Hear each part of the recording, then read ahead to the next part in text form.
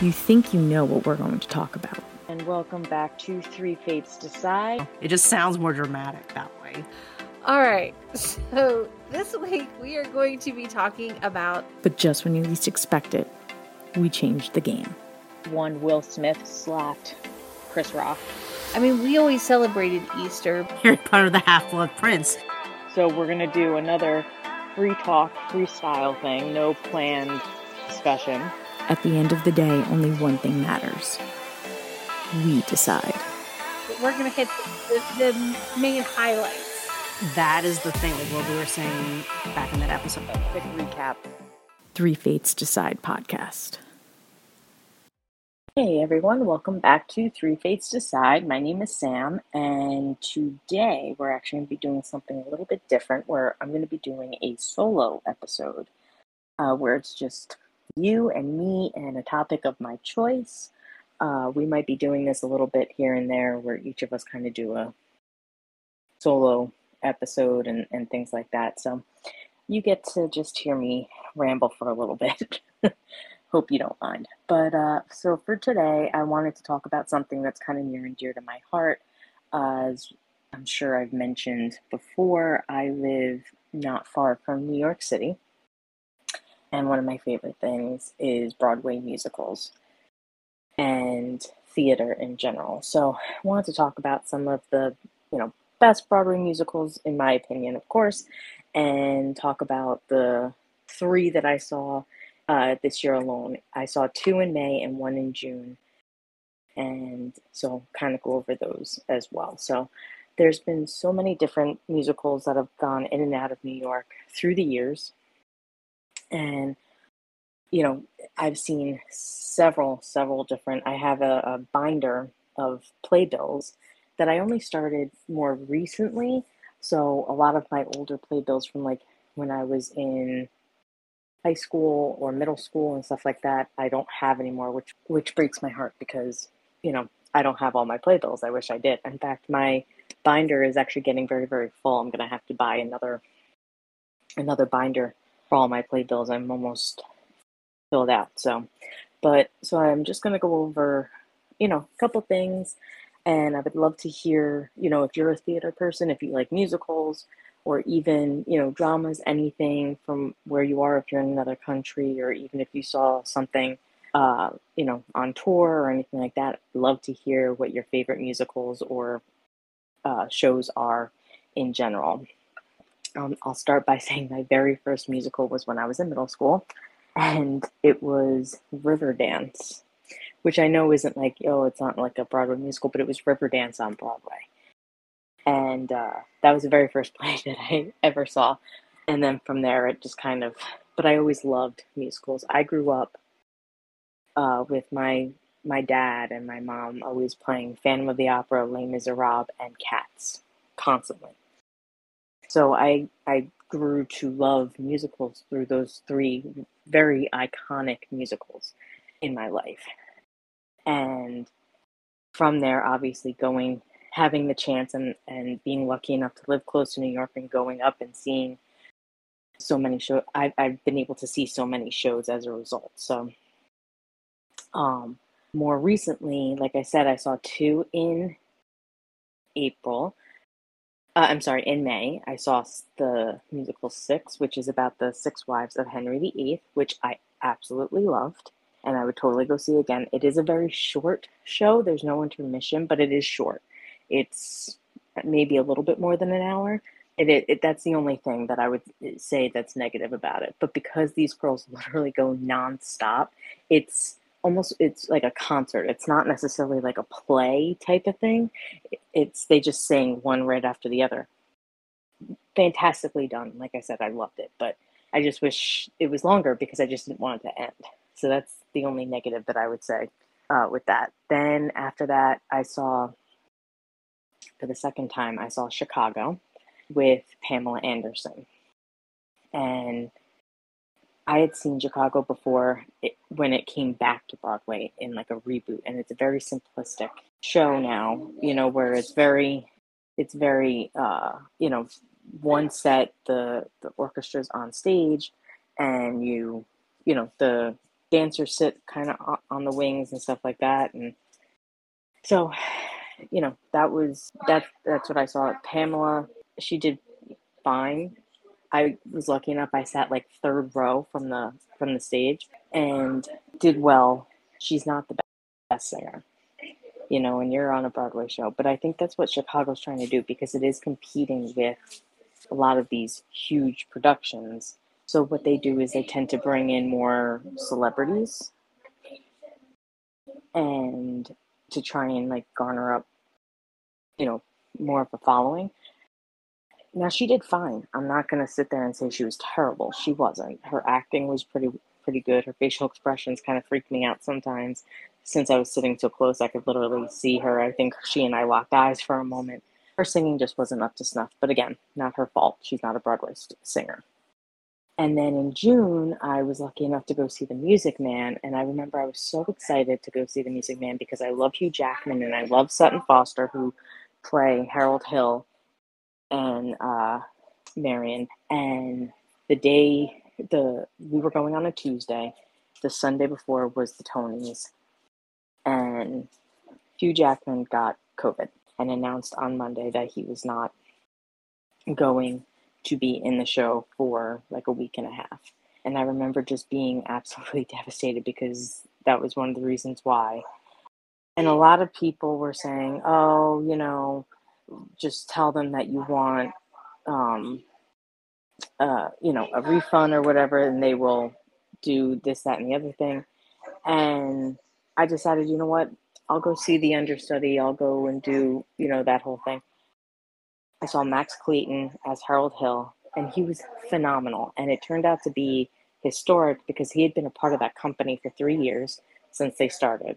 And he's never had a chance to perform Harold Hill because Hugh Jackman was always there. When Hugh Jackman got COVID the previous time, it was during previews and all that stuff. They stopped. They just didn't do the show.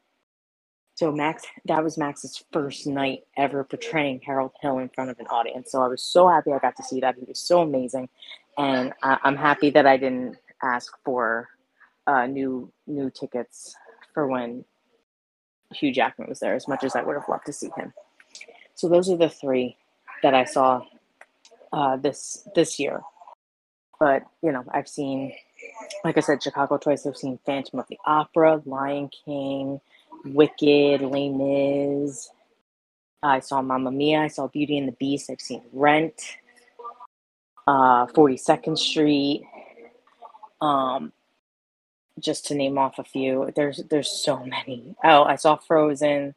I saw Beautiful, which is about Carole King. That was fantastic. I'm actually really sad that came off. I've seen Newsies. I saw Little Mermaid. Little Mermaid I didn't like, and which is probably why it isn't too shocking that it wasn't on there for that long. But the thing about Little Mermaid that I didn't like is for them to quote unquote swim, they used Heelys, like the sneakers with the wheels in there so that you can kind of like skate. So when they would swim, they would run and then jump to like float. It was very distracting. So I didn't like that too much. So that's the one. Let me see, what else have I seen?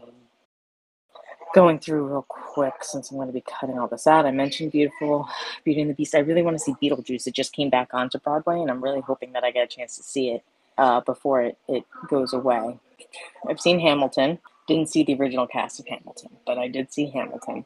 I did see the original cast of Wicked, though, which is pretty awesome. Actually, the first 2 times that I've seen Wicked 3 times. First 2 times I saw Wicked, I got to see Idina Menzel in both.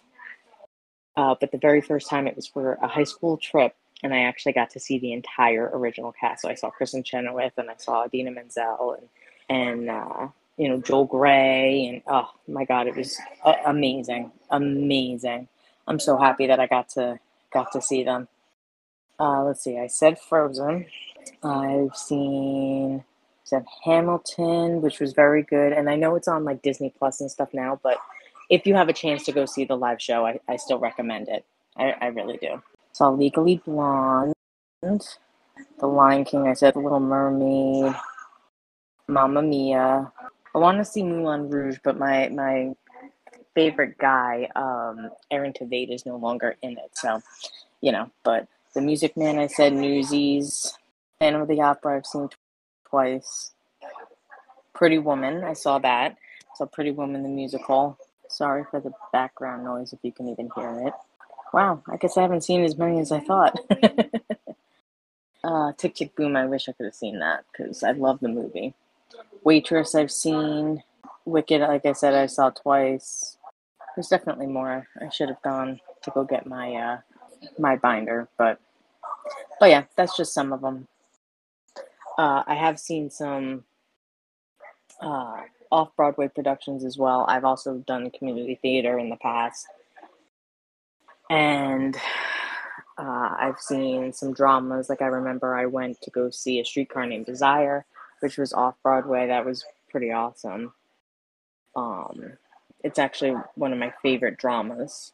Yeah, like I said, it's amazing to live close to Broadway. As I said, there's a lot of Broadway shows that I haven't seen.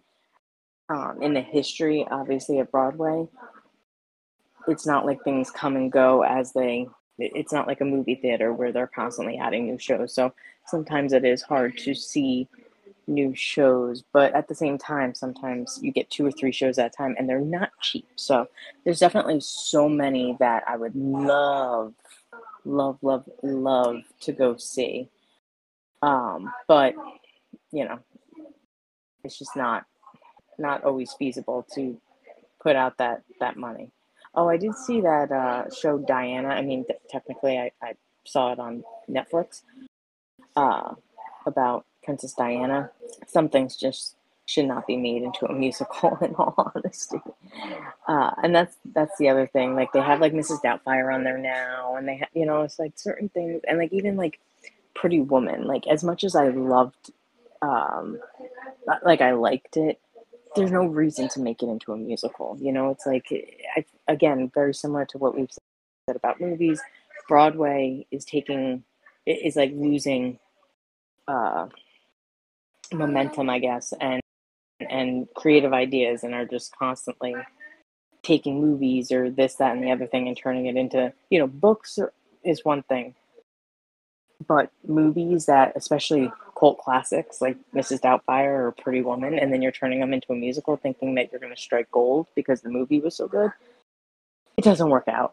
The one thing I mentioned though is Matilda. Oh, I have seen Matilda. I missed that one. So Matilda, and that movie's going to be coming out on Netflix, and I'm really looking forward to seeing how they do that. Prom, I know, was really good.